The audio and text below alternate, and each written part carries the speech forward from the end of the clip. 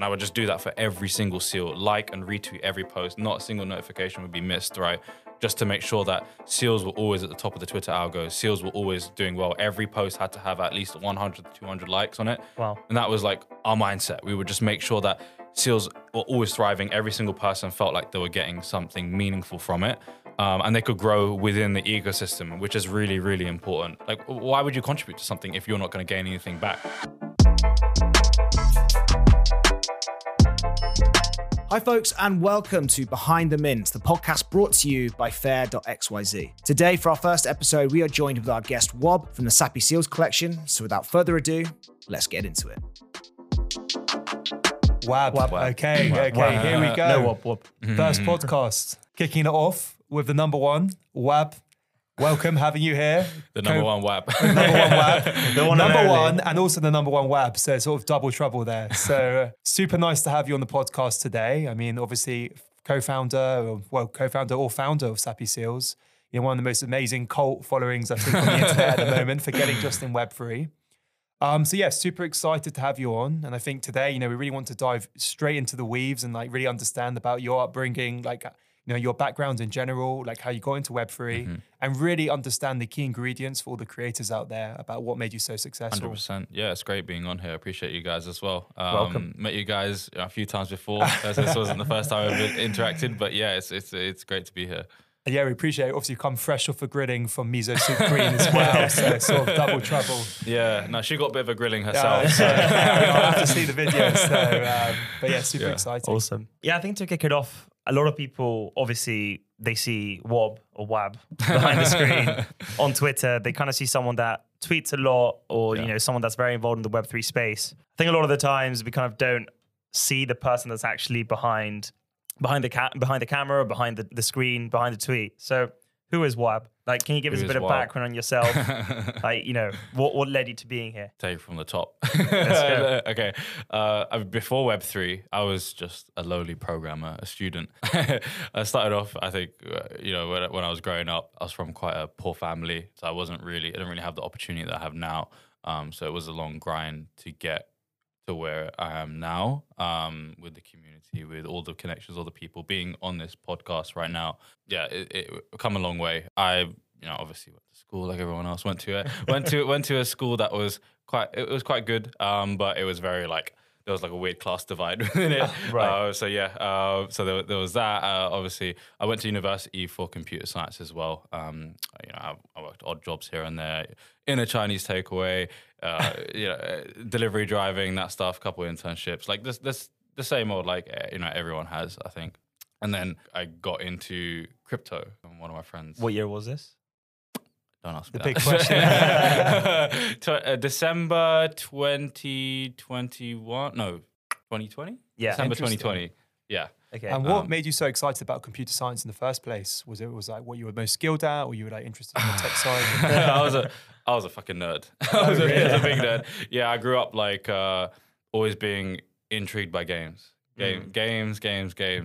So on the GameCube, playing Smash Bros by myself against the level 9 CPU, as you guys know, yeah. And I would just sit there all day, and I'd play on my PlayStation, and I would just be glued to the screen. And I always really wanted to make games. So that was like the first driving thing towards like programming. So when I was like 12, 13, I started trying to program, didn't really get far. A lot of confusing stuff. And with gaming, like if you're trying to jump straight into making a game, you're going to fall flat on your face. For sure. And it took time to get there. I then obviously programmed more, studied it a bit. And yeah, I think logic systems are very, it's low effort with like the amount you have to output, but a lot of effort mentally. But I'm just someone who's quite lazy as a person, I think.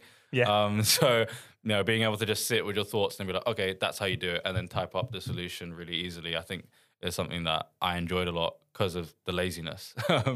So, yeah, I mean, writing essays wasn't for me. Yeah, that's something that a lot of coders, I hear from a lot of coders, like they're lazy, so they code to automate or they code to simplify. And there's a lot of beauty around like the idea of logic in code. Like it's pretty binary, right? Either you meet certain conditions for something to go through or it doesn't really work. It's a good way of like thinking, right? And structuring your brain on like how to solve problems. I think it applies a lot more than just within code, just like general problem solving. Sure. I think that's like a very valuable and flexible skill.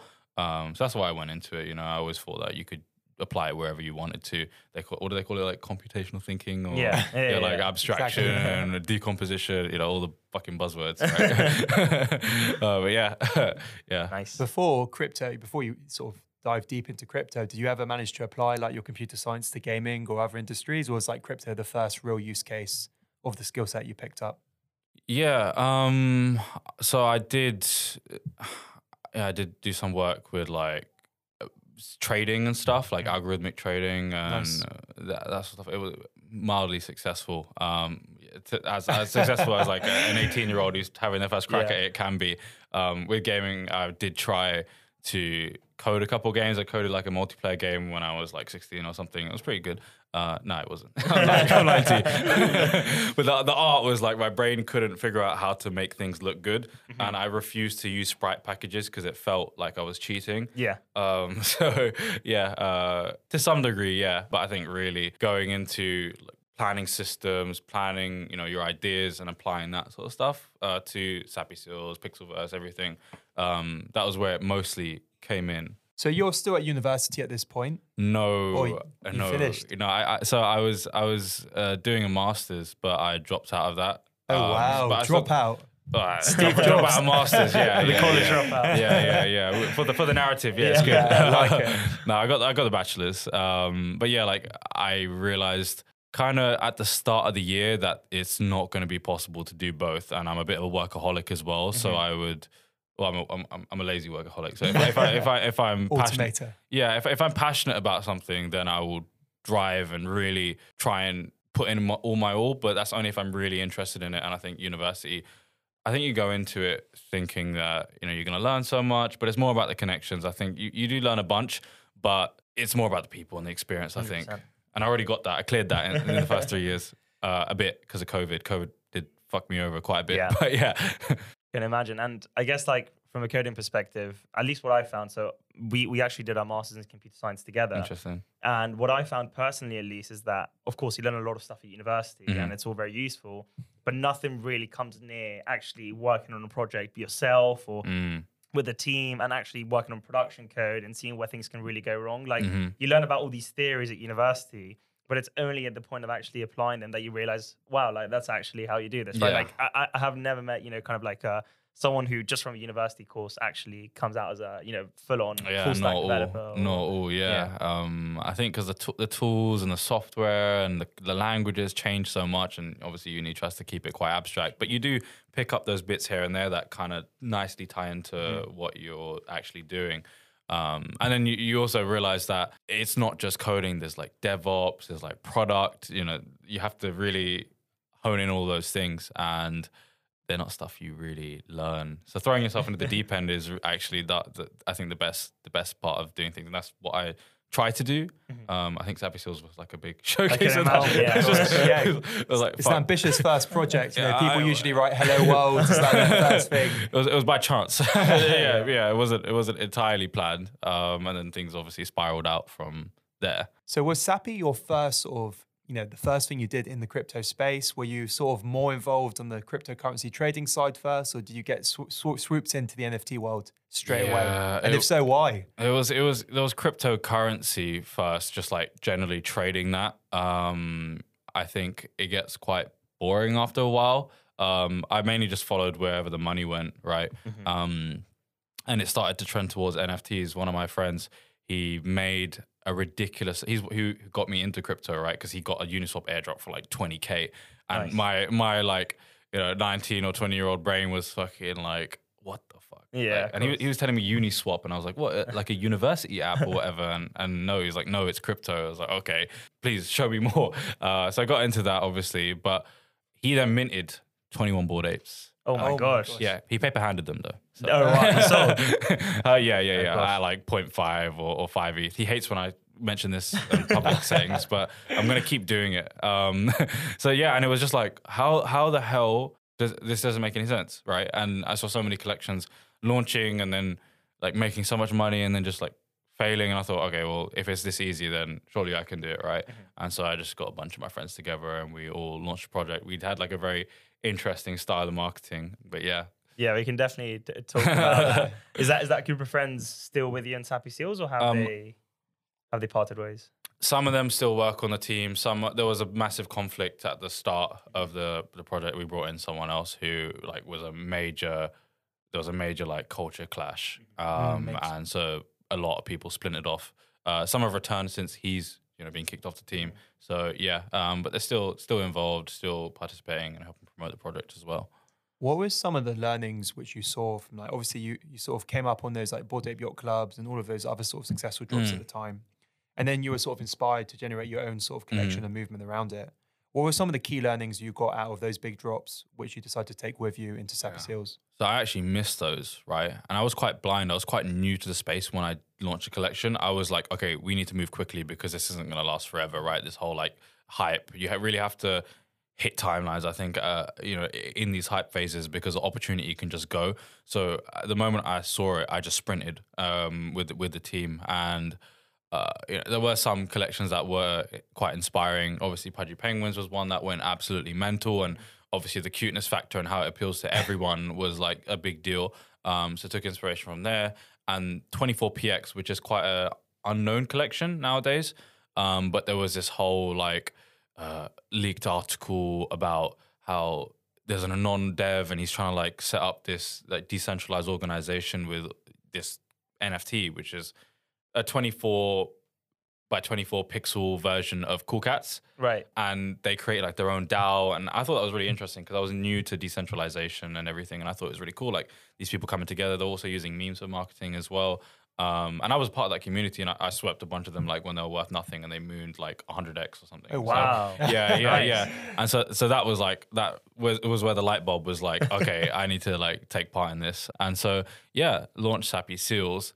Definitely, I think 24PX was the main inspiration and Pudgy Penguins. But other than that, yeah, I wasn't too involved. I was kind of just like flipping wherever I could and following the money without really paying attention to what was behind me, which was actually a bit of a downfall, I think, because the rush to get out, I made a load of mistakes that I didn't expect. And obviously, I didn't really understand what the capabilities or potential could be for something like this, this new technology and how it can be used to make brands. I thought it was just like Pokemon cards, that people just trade them and they have their intrinsic value. And obviously we know that's not true. To some extent it is, but they're collectibles, but there has to be something propping up the value and constantly driving to it. And just having a PFP NFT collection is not enough. So yeah, a lot of lessons were learned from other collections and obviously just on the job, doing things. Super interesting. And I think, if I think back to last summer when a lot of NFTs, new collections were coming up the whole time, one of the very important things was kind of what's the roadmap, like what's coming next, like what are you building, will there be a token, etc.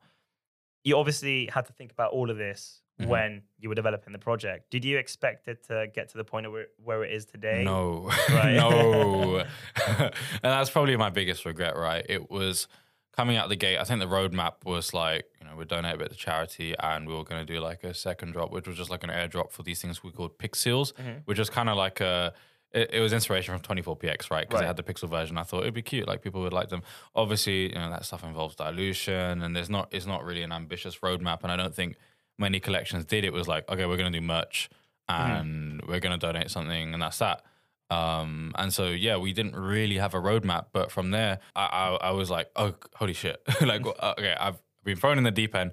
I need to do something. And like, what do I like doing? I like playing games. And that's how we kind of transitioned to Pixelverse. I started speaking to a bunch of people within my community. NFTZ Boy, someone who minted a 1-of-1, amazing guy. It's crazy how like the stars align in the space sometimes. And you meet, like he's incredibly successful, hedge fund manager from Australia. Oh my gosh. Late 30s, and he's just sitting in the Discord, rolled a 1-of-1, and now he's talking to me about let's make a game. Wow. Yeah, and it's just like some dude who was just hanging around, sweeping, and that's where we sort of got all of our community, all of our team from, was just people within the community who were interested in what we were doing. And from there, yeah, we kind of ran with that idea. We realized that we weren't too bullish on the brand side of things, and we were more bullish on like being able to create experiences, products, utilities, stuff like that. And that was really what our mindset was geared on. Obviously, nowadays we're kind of more pushing towards the branding side of things as well. That's really important. But we're trying to do both in tandem. So yeah. Sorry, went on a bit of a... It's great. And it's kind of surprising for me in a way, because obviously you have a very ambitious roadmap. But I think one of the biggest strengths of Sappy Seals is the branding and like the authentic look of a Sappy. Like you could tell it, even if it's not a seal, if someone created like an art piece in that sort of artistic style, you could tell that it's sort of got that Sappy Seal feel in all the memes, etc. Yeah. So, I mean, I want to sort of ask the $1 million question, which is why seals and why are they sappy? So, I mean, seals, it was kind of random. We just saw cute animals, Arctic animals, obviously were doing quite well. And this might have been by chance, but my profile picture was actually a seal for like 5 or 6 years on Discord. Yeah. So I'm guessing, the artist was Fade. He's one of my friends that I went to university with. Maybe he took that as inspiration. Maybe he saw that and used it. I'm not quite sure, but we did a bunch of different animals, and we were like, okay, no, seals. These are definitely the cutest and funniest ones, right? Gosh. Yeah. So we ran with that. And Sappy Seals, we couldn't decide on what the name should be. So there's actually a legendary screenshot where we're both me and Fade are going back and forth saying, should we call it Chubby Seals? Should we call it Stout Seals? And then I'm just like, Sappy Seals. And then, and then it was like, okay, no, that's definitely the one. And then it just stuck. It was like the decision was made in about 5 seconds, and we went with it. And I think it really does capture what the community is like. And I think Isaac was making a great point before about how strong the Seals branding is, right? Like it's really, I think it's very difficult to be involved in this space for longer than a week and not come across some form of seal related content. And it's because you've created a real community around yourself that is a massive advocate, for the community in itself, right? Yeah, I think what we did, this probably goes on to the early marketing, because we marketed, we haven't touched on that yet, but the marketing was really abstract with what we did and how we went about it. But it did inspire creators, I think. And that's the main thing. Every good community, it's not just fixated on one thing. It's like you have to get people to participate and actually try and contribute to the ecosystem to bolster it and make it stronger and make it better. And so getting people to create memes, like we used to do meme bounties and stuff, right? Where we're doing at everyone ping in Discord, and I'd just be like, I need this meme. This is the description.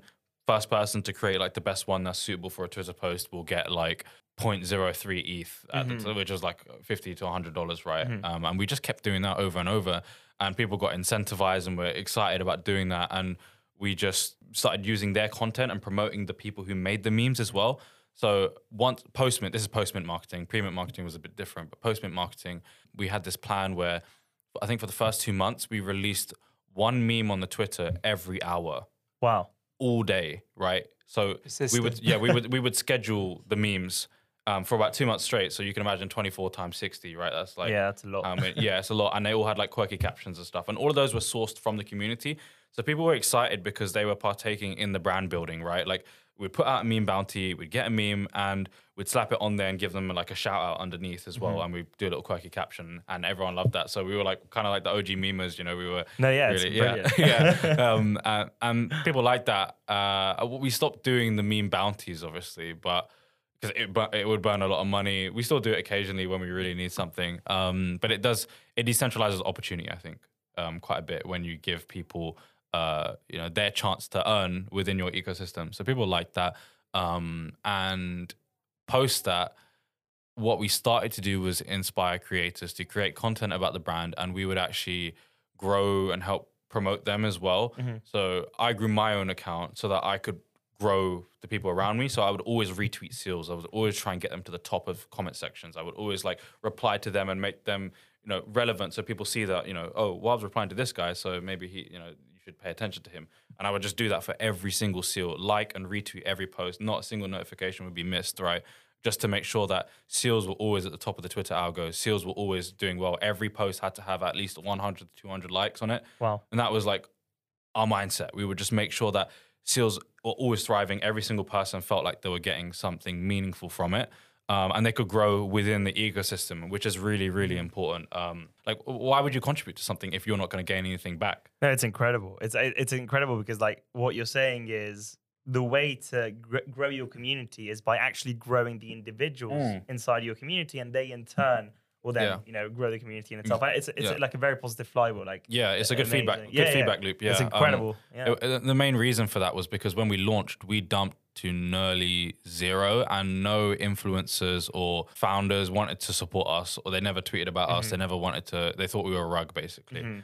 And so they all rejected us. So I took it upon myself. I was like, okay, we're going to build our own ecosystem. We're going to build our own influencers, in quotes, right? And we're going to promote our own ecosystem, like create an audience. And we had to organically manufacture that ourselves. And so that was just the mindset. It's just like, we're gonna do that grassroots ourselves, and no one's gonna stop us. And I remember I used to tell everyone in the Discord, because we'd be there like day in, day out. I'll tell them all, like, if you help us, I'm gonna make sure that you become relevant and you become big in the space. And that was like, the quote was like, we're gonna turn all of you into influencers. Every SEAL was an influencer. That was like the joke.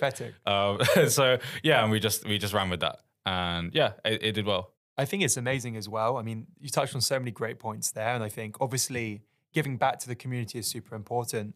But I think there's other two like really key learnings for me, which you said in that. I think first of all is the persistence, like putting out that much of content, seeing what sticks. I mean, 100%. Already at Fair XYZ, we're seeing a little bit around this, about just trying to be experimental and keep hustling and, maintaining level head and like, an optimistic outcome of what's going to happen. But I think the other thing, which I haven't really heard before, is about really letting your community into the decisions and like the branding of what you're doing with Sappy Seals, right? Like letting them design and be part of the creative process of the memes. I thought it was really unique because it sort of gives them skin in the game as well, right? It makes them feel that they have control in a lot of the decisions, where like a lot of the outgoing branding and communications of the company. I think there's sort of like quite philosophical around what we're seeing in NFTs, which is a lot about ownership and influence and control. So are there other ways you try and get the community involved with the future of decisions? Like, how do you think about that? Yeah, I think the main thing that people enjoy in the space is transparency, right? It's like being, seeing what's happening live in front of them. You can do that to some extent. You can't be transparent about everything because the market is fueled by hype quite a bit. So you have to keep some things hidden. But for the most part, we put something out, we explain it, we put threads out, and we do collect feedback. There's different... as the community grows, it clusters, right? And you get different groups, and you kind of have to like satisfy each one and listen to each person, and you start to recognize that there's leaders of each cluster, and you just kind of converse with these people and make sure that everyone's heard. And that's kind of how we involve people within the decision process and how we augment things. A lot of the time, we don't explicitly tell people, okay, you said this, so now we're gonna implement this. We kind of do it behind the scenes a bit, but we are always listening to people, and people hear that, I think, and see that, which is why they like participating. I like to think anyway. So yeah, and in terms of opportunity, recently it's been a bit of a not a revelation, but just understanding, how other brands like Wab.eth Yacht Club have done well, right? It's the community really actually building the brand and really building the IP. Even this week, we're at NFT London, or last week, sorry, there was the Arcade Apes, there was like Mutant Cartel, and they had their own buildings and restaurants and bars. And those were actually what give life to the ecosystem and to the brand and help build that. And we really want to do that. We obviously have to help build the brand ourselves and give people the base from which they can build upon. But that is something we want to do, right? Taking a lot of inspiration from the Plague Ponds as well, with their whole idea of decentralizing opportunity and giving people some sort of stake where they can use the brand and leverage it to earn for themselves, right? I forgot what they call it. Yeah, DJ on my team, he says that the brand or the IP ownership in NFTs is very similar to the franchising model with McDonald's. 100%. Yeah, so people get to use that IP and create businesses, kickstart themselves using it. And that comes from just owning the NFT. So, it gives everyone a chance, which I think is missing in the world in general, right? The equal opportunity is really not there. And that's something we really want to push for. Will take some time, obviously. Rome wasn't built in a day. For sure. Yeah. I think you talked about decentralized opportunity, and I think that's actually a very interesting way of putting it. Like, one of the things that I like most about NFTs is how permissionless and kind of interoperable it is, right? So you were mentioning kind of the Yuga ecosystem last week during NFT London. And what I find crazy is that yourself as a community member, through integrations such as Token Proof or even Shopify, what they're doing with Web3, you can essentially provide bespoke experiences to an exclusive ecosystem without the owner of that ecosystem giving you permission to use it, right? So I could never, for example, create a gated restaurant experience where I offer discount to like food to, let's say, Ralph Lauren subscribers, because Ralph Lauren is not going to provide me with that data. Meanwhile, with integrations such as Token Proof, I don't need to go to the Yuga team to ask them for, permission to use that. And, so I think that's one of the coolest things. Yeah, right? and you get the right people. You can target the right groups, right? If you're looking for someone who's wealthy, who likes luxury experiences, right? You just hit Yuga, and you hit the Bored Apes, and they'll come. And they'll give the liquidity to you, and you won't need to have too many people entering your store, too many people partaking in the experience, because they've got deep pockets, right? And if you're trying to do something like that, you can target different groups, right? It's great. Yeah, I mean, it's kind of like a self-nurturing community in a way, right? It's self-sustained, and I think that's one of the cool things about decentralized opportunity, as you put it. Yeah. Did you anticipate it to become as successful as it's become today? Like, has it been how you envisaged it? If you take yourself back to the inception of the project? At the inception, no. But I knew, like, after a week or two in, when I realized the gravity of the situation, I thought, like, it really does hit you, and you're like, fuck. But yeah, and I thought, I know how to go about things. It's not the conventional way, but I know I can make it work. And so I did think that, we would rise up with the ranks, because I think work ethic and doing something natural that no one else is doing is an edge. People went against that quite a bit. So some individuals that were more business oriented and not used to this style were telling me, stop doing that. You're not professional enough. You're not going about it the right way. We need to build this brand properly. We need to be more structured. We need to be more rigid. And like, I just said, no, I'm going to do it my way, carve out my own path, and my team would carve out our own path and get the job done, right? And I think anything good, the path isn't already carved out. You have to do that yourself. I think the fact, which is pretty impressive as well, is that you've managed to maintain relevance over this whole period of time. I know, like, it's only been a year, 2 years, but in NFT world, that's life. That's like literally life cycles. Is that, just really a sort of a factor of your like hard work and persistence, or do you think there's some specific things which you've managed to deploy, which has managed to maintain you to consistently be relevant across these months? Yeah, so I think the team obviously is always putting in an extreme amount of work, and the community sees that. Sometimes that's not enough in the space, though. There are so many teams that are putting in a lot of work, but they run out of funds, or they're just too quiet. They don't have to market right. And I think my job was to just platform my own team and make sure that people see what they're doing, and to grow and bring everyone else up with us as well. So yeah, I think personal growth for founders in the space is very, very important.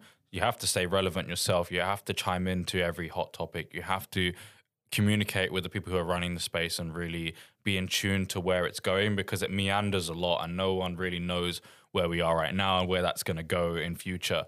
So just constantly being up to date, making sure you're keeping track of who the new people are in the space and who the up and coming people, and just staying in touch, being around. That's like the number one most important thing right now.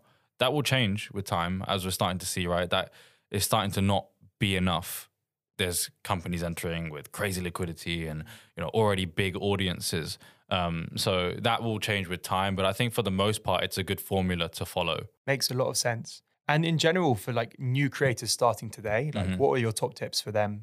Because it's different. I think every few months, the sort of requirements to be successful change. And I mean, what's hot today is not hot yesterday, and what wasn't hot yesterday could be hot today. So it moves around a lot. And to add to that question, like for new creators, we've seen an evolution of metas almost in the past few months. Like the free mint meta was a thing, probably still is to some extent, but obviously kind of expect that to die down now that royalties are such a big debate. How do you think a new creator now navigates the current ecosystem? It's tough. My honest advice would be, don't mess with this shit right now. don't touch any of this, because you're probably not going to fare well. I think we're at a stage where we've seen how the model of the 10K PFP has almost failed to some extent. Obviously, there's collections that are going to eventually be successful, but right now there's nothing that has necessarily proven it. Bored Apes obviously has, but you can debate about what they've actually accomplished, even though it's only been a year, right? You can't expect too much. But yeah, I think the dynamic in the space is going to change on how these things start to look. Like Reddit NFTs, for example, that's really changed the game. Doodles is going to try and do the same thing, I believe, with the whole large supply Doodles 2 collection. It's really changing. You can still make it work. 10K PFPs are not going anywhere, and I think they will be historic in a certain way. You know, the 2021, you're going to get the blockchain archaeologists in a few years. They're going to come out and start pumping and dumping. So, but my actual advice would be to make sure you take your time, come in with a plan, and make sure that plan is resistant to any metas that take place, right? Just like any other business, obviously businesses have trends and there's different emerging markets that come around, but you kind of have to just play it like that, have a really strong structure, and just know that it's like running a business, but with an extra level of transparency and weight placed on the individuals running the company. But with that, there's also give and take, right? So the community will be able to do some bits for you, and you can decentralize that to them. But yeah, just be conscious that you can't just come in and launch a collection. You need to be thinking, okay, I'm going to come in and launch a business. Unless you're an artist. Artists can get away with it because that's, we want to give them opportunity. But yeah, just make sure you come in with a plan. That's the key thing, which I didn't do. So learn the hard way. It seems to be evolving in the right direction from that perspective. Yeah. No, it's interesting. I mean, I really resonate with what you're saying about almost think about it like a business. Yeah. Unless you're an artist. I think, from my perspective, at least when I look at the space today, what I'm, for example, buying the most into over the past few months is like communities, right? So I will buy certain NFT because it gives me access to a certain Discord because I'm interested in sharing those kind of experiences with people. So I think, as you said, right, like the idea of a 10K meta doesn't necessarily work so much anymore, but rather what does that 10K actually give me access into, right? Like what community it takes me into. And I think that kind of takes us on to the next question, which is how do you build a community now? It's definitely quieter than last summer, but like, how do you go about that? Okay. So there's very limited people in the space right now, which is a problem. And getting them to change their PFPs, which they've committed to, is going to be very, very tough. So I think, first of all, being around, being transparent about what you're doing and that you're going to launch a collection and that you are looking for a particular kind of person, you really need to scope out who the kind of individual you want in your community, what that will look like. Because just scattershot, shotgunning is probably not going to work out for you well. The only things that I've seen do well have been things like The Plague, for example, where they've specifically sought out people who are looking for decentralized opportunity. Right.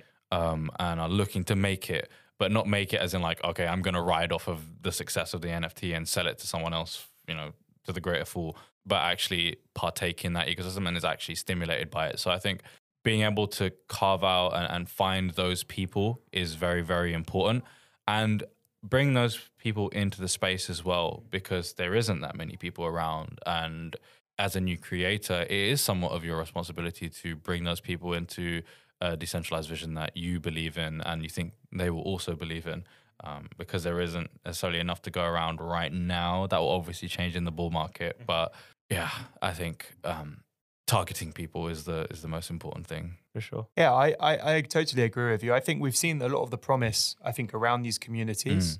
And I think our hypothesis here at Fair is that, it's the best way to basically, interact with your super fans. The fact that you can have a single asset, which is so interoperable across the whole ecosystem of big tech, that I can have my gated Discord and then have my Shopify and then have gated content, all with a single asset, we think makes it extremely powerful. So I think, there's going to be a whole new breed of people which are not actually just building communities from the ground up, but have existing communities, from the Web 2 sphere. And are now really excited about the promise of Web 3 and are going to use NFTs as a way to interact with those super fans. Because the other thing it gives you as well is this sort of floating ticket price, right? That if I get into an emerging creator early and they grow, I can grow with their success. Like I have some sort of skin in the game to the success of that creator. But I agree, like right now in the NFT space, it's obviously a lot more tight. How do you manage to deal sometimes, with the NFT community in general, like they can be, they they're very honest, you know, at any given time, right? They'll tell you as it is. And like sometimes that could be hard for the individual. Like, have you managed to be able to keep up with the highs and lows of it? Or like, you know, how do you manage to do that?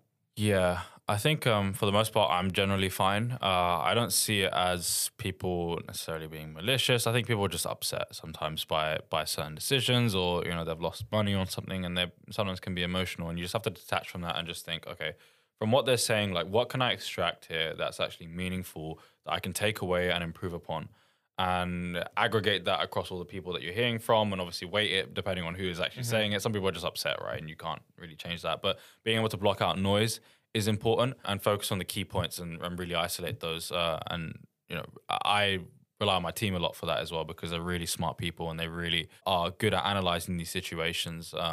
NFTZ, Effie, Daiku, Jar, all of them, they're great at that. So yeah, I think it's just making sure you have your ear to the ground and not feeling too emotional about it. You got to, you know, they say, when in doubt, zoom out, right? That's like the classic phrase. I think sometimes as a founder, you do have to zoom out a bit and just know, okay, this is my destination. This is the path. Sometimes you meander. How do we get back on track? And the sentiment that you hear is, you know, sometimes evidence or proof that you are meandering a bit, or that you're not explaining the path correctly. And knowing when it's whichever case is important, and just that comes with understanding and aggregating information from people. Have you met a lot of the community in person? A lot, yeah. And it's really They incredible. don't look like seals, though. So.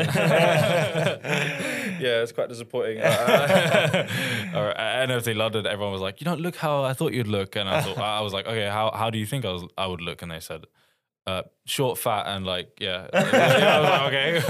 Probably our thing, though. Yeah. We come in all shapes and sizes. But no, yeah, I've met loads of them, and they're all amazing people. They're exactly like how you would expect them to be online. You know, they say online friends are real friends, right? Metaverse friends are real friends. And you do feel that at these events, because you spend so much time with them digitally, in voice chat. You can really, I know people sometimes say it's hard to gauge someone's personality over text, but I actually disagree. I think you can get across a lot and really understand someone just from their thoughts and opinions being bluntly put in text and how they structure things. I think it is very real to some extent, and yeah, they're great. I love them all. Yeah. Can you give us your best off? Okay, God. Arf. All right, meme it. That's a good meme. Nice. Well, that's definitely been the best moment for us so far. But, I mean, what's been the best moment for you then in the Sappy Seals history so far? Like, they had to like pinpoint it down to a single moment or event. Yeah. Oh, God. it was all really fun. I think the highs of the pumps, and when everyone's excited, everyone's rallying, and the community, when they just get it and they know what they need to do to help extend the pump or help extend what we're doing and the opportunity that we have in that current moment, and they all just sort of like work individually to achieve that, and you don't have to guide them because they just get it. Those are always the really, really fun moments. Obviously, the downs are not as great, but I think, yeah, those are definitely highlights. 100%. No, yeah, I think it makes a lot of sense. It's a community that's driven a lot by like market momentum and hype, not Sappy Seals specifically, just the wider Web3 one, right? So it does seem to go a lot with that. And I think also the alliteration is actually very strong there. Like I had, I was fortunate enough just to be in New York, and I met with the CEO of Build-A-Bear. And I was asking her, like, why is it build a bear, not build an animal? You know, like there's so many more animals. And she said the power of alliteration when it comes to these things is like really, really impressive. So yeah, you never know. You never know how much impact these small subliminal things have, you know, to the overall branding. Yeah. But it's clear you've built the most authentic and coherent brands. I think definitely one of the strongest cults, you know. Cult maybe is a strong word. We are not a cult. We're not a cult, but, you know, like really strong 100%, community in the space. Very tight-knit. To the point that, you know, you mentioned anything on, I think Zach made a comment about Sappy's letter there, and he got like 200 Sappy Seals. I had to buy a Sappy. I mean, I checked the tweet right before I went in. I think it had like 150 likes. Just like this is 170. Yeah, Awesome. yeah. Wow. Yeah, so that's kind of a reflection of your community, right? Like I think when we bought a mutant, we didn't get that much love. Yeah, I mean, They're most something active. insane. Obviously, I don't want to get too into the weeds, but high level, like what does the future of Sappy Seals? How do you sort of see the sort of next stages for the collection in general, and where would you like to be in like 5 years' time? So I think the brand is very, very important, and we want to create community-owned businesses and really stimulate people to contribute to the ecosystem, and we want to push that into the mainstream. We're starting to do that. We're structuring how we want to go about that. We're very good at like guerrilla marketing, so we want to figure out how to nail that properly. The thing is, if you do that wrong, it can look really bad and poorly executed. So it does take some time to hone in on that. And coming into stuff like this and getting your face out there is obviously one part of that. But yeah, I think we want to go through traditional marketing channels and get some viral trends going that hit mainstream culture. We also have, the sappification stuff that people do where they put the eyes on stuff. It is very, it's very good. So, and we want to have loads of toys, merch, everything. But that's just the brand in and of itself. That's as far as you can really push a brand. We're focused mostly as a company on tech innovation. I think the brand will be a cute front to get people in. But then once they realize that there's more behind it, people are going to realize like how good the ecosystem is going to be. So I think right now we've got Pixelverse that we're building, which is like one of many things that we're trying to build. And yeah, we're very specific about gaming. We like gaming a lot. And we think that it's the best way to go about these decentralized economies and systems, because video games are economies, and it NFTs are tech, ERC20s, tokens, they all apply very nicely and fit in very nicely to those sort of systems. But yeah, we want to be doing loads and loads of different games, different drops of innovation wherever we see a gap. So just general software, like we're working on something right now, which is quite fun, and it's going to help creators a bit. So yeah, I think having loads and loads of products where Sappy Seals are at the core of that. And so it's less like, oh, I'm going to buy in for a Sappy Seal and then hopefully calculate the ROI of, one game and how I can make money from that. But more so like, oh, I buy a Sappy Seal, now I get access to all of these experiences, IRL events, games, software, whatever is possible. We can do anything, right? And that's what we're really gunning for, but mostly tech innovation, I think, and having them at the center so that you get, when you buy a Sappy Seal, you feel like there's just so much that you can explore and do within that ecosystem, and just growing that out. I think I've got a question in the back of that, which is, you've obviously created a super strong brand online, on Twitter, and I think we've obviously discussed that in quite a lot of detail. How do you reconcile, in a way, the community that you're forming around yourself and the brand of Sappy Seals, the whole meme culture side of things, etc., versus the gaming side of the company or the community, right? Because the two groups don't necessarily overlap, right? Like the person that buys a Sappy Seal from Twitter because they just love the engagement and everything isn't necessarily also someone that is looking after the tech innovation. So how do you see those two reconciling long term? Yeah, I think eventually we'll get to a point, because there's enough people in the world, right, who will probably be interested in this sort of stuff. We'll get to a point where we are going to have a lot of attention of people buying in for the tech innovation. But I don't think you necessarily you don't have to get everyone interested. It's just like you can pick and mix like what you actually want to partake in. It is an interesting question. I think there's going to be a lot of people who will just partake in the Pixelverse ecosystem and stuff, and that will naturally derive value back to the seal holders in some way as well. So you don't necessarily have to partake in those specific things to benefit from them, as long as we're, as a team, sufficiently growing these products and services that all funnel some form of value back to the Sappy Seals. So if you want to partake, great. If you don't, that's fine. And that's sort of our mindset, right? It's just, we want a diverse ecosystem, and you're not going to enjoy all of it. You might, but we're not going to force you to. And that's the fun of it, I think. I want to just ask, is there like a dream Web 2 brand or Web 3 brand which you'd love to collaborate with? Apart from Fair. That's already done. Yeah. Coming soon. I think it would be fun. I think Nike, because we have the seal eyes, they have that Nike feel to it. The black and white, the contrast, and the sharpness of it. It looks really nice, and people are always doing Nike sort of not collabs, but designs with the Seal IP. They'll do like, instead of just do it, they'll do like just off it or something, right? So that would be amazing. Obviously, a bit of a long shot, but I think one day we can get there. Oh yeah, yeah. And McDonald's Happy Meal toys. Oh, I yeah, really don't think that's a bad shout. Yeah, Sappy Meals. That's Sappy Meals. That's another I one. love that. Nice. It's funny actually, because I think one of the interesting use cases of Web3, which really excited us, was like this idea of like you can buy into the next Disney. Like, what if I could own the Mickey Mouse IP for a larger Disney conglomerate? Yep. And like, you know, obviously Sappy Seals being a cute animal, do you see sort of like, you know, sort of similarities there? Would you love there to be like a Sappy Seals toy in the Toys R Us store, or like 100%. Sappy Seal roller coasters, etc.? Like, you know, how do you sort of see the similarities? Yeah, there? that's what we're going for. We're quite ambitious. Yeah, Nice. I one of our teammates, Daiku, he jokes about this, but I don't think he's joking. Right? He's saying that you know, one day we're gonna send seals to the moon, not literal seals, but like the brand to the moon. Right? We're very ambitious with what we want to accomplish, and I think, yeah, as you say, yeah. I think that's what makes the most successful founders in general. Like, I think you have to have so much self-confidence in yourself to really not see any ceiling, you know, above you. You know, you can really shoot for the moon. Yeah, but be feasible as well. For sure. We're not going for that right now, but I think, you know, in 10, 20 years, I wouldn't put it past us, right? If we succeed on the tech side, it would be something fun we could do, you know. I mean, we definitely back you, and I'm really excited to see the future of Sappy. Yeah. So yeah, no, thanks so much, Wab, for coming in today. Appreciate it. Super, super inspiring. I think we need to start getting some meme bounties going on our Discord. And yeah, just so excited to see the next stages and steps of Sappy Seals. Awesome. Off. Off. Yeah. Amazing. Thank you. Thank you for having me on.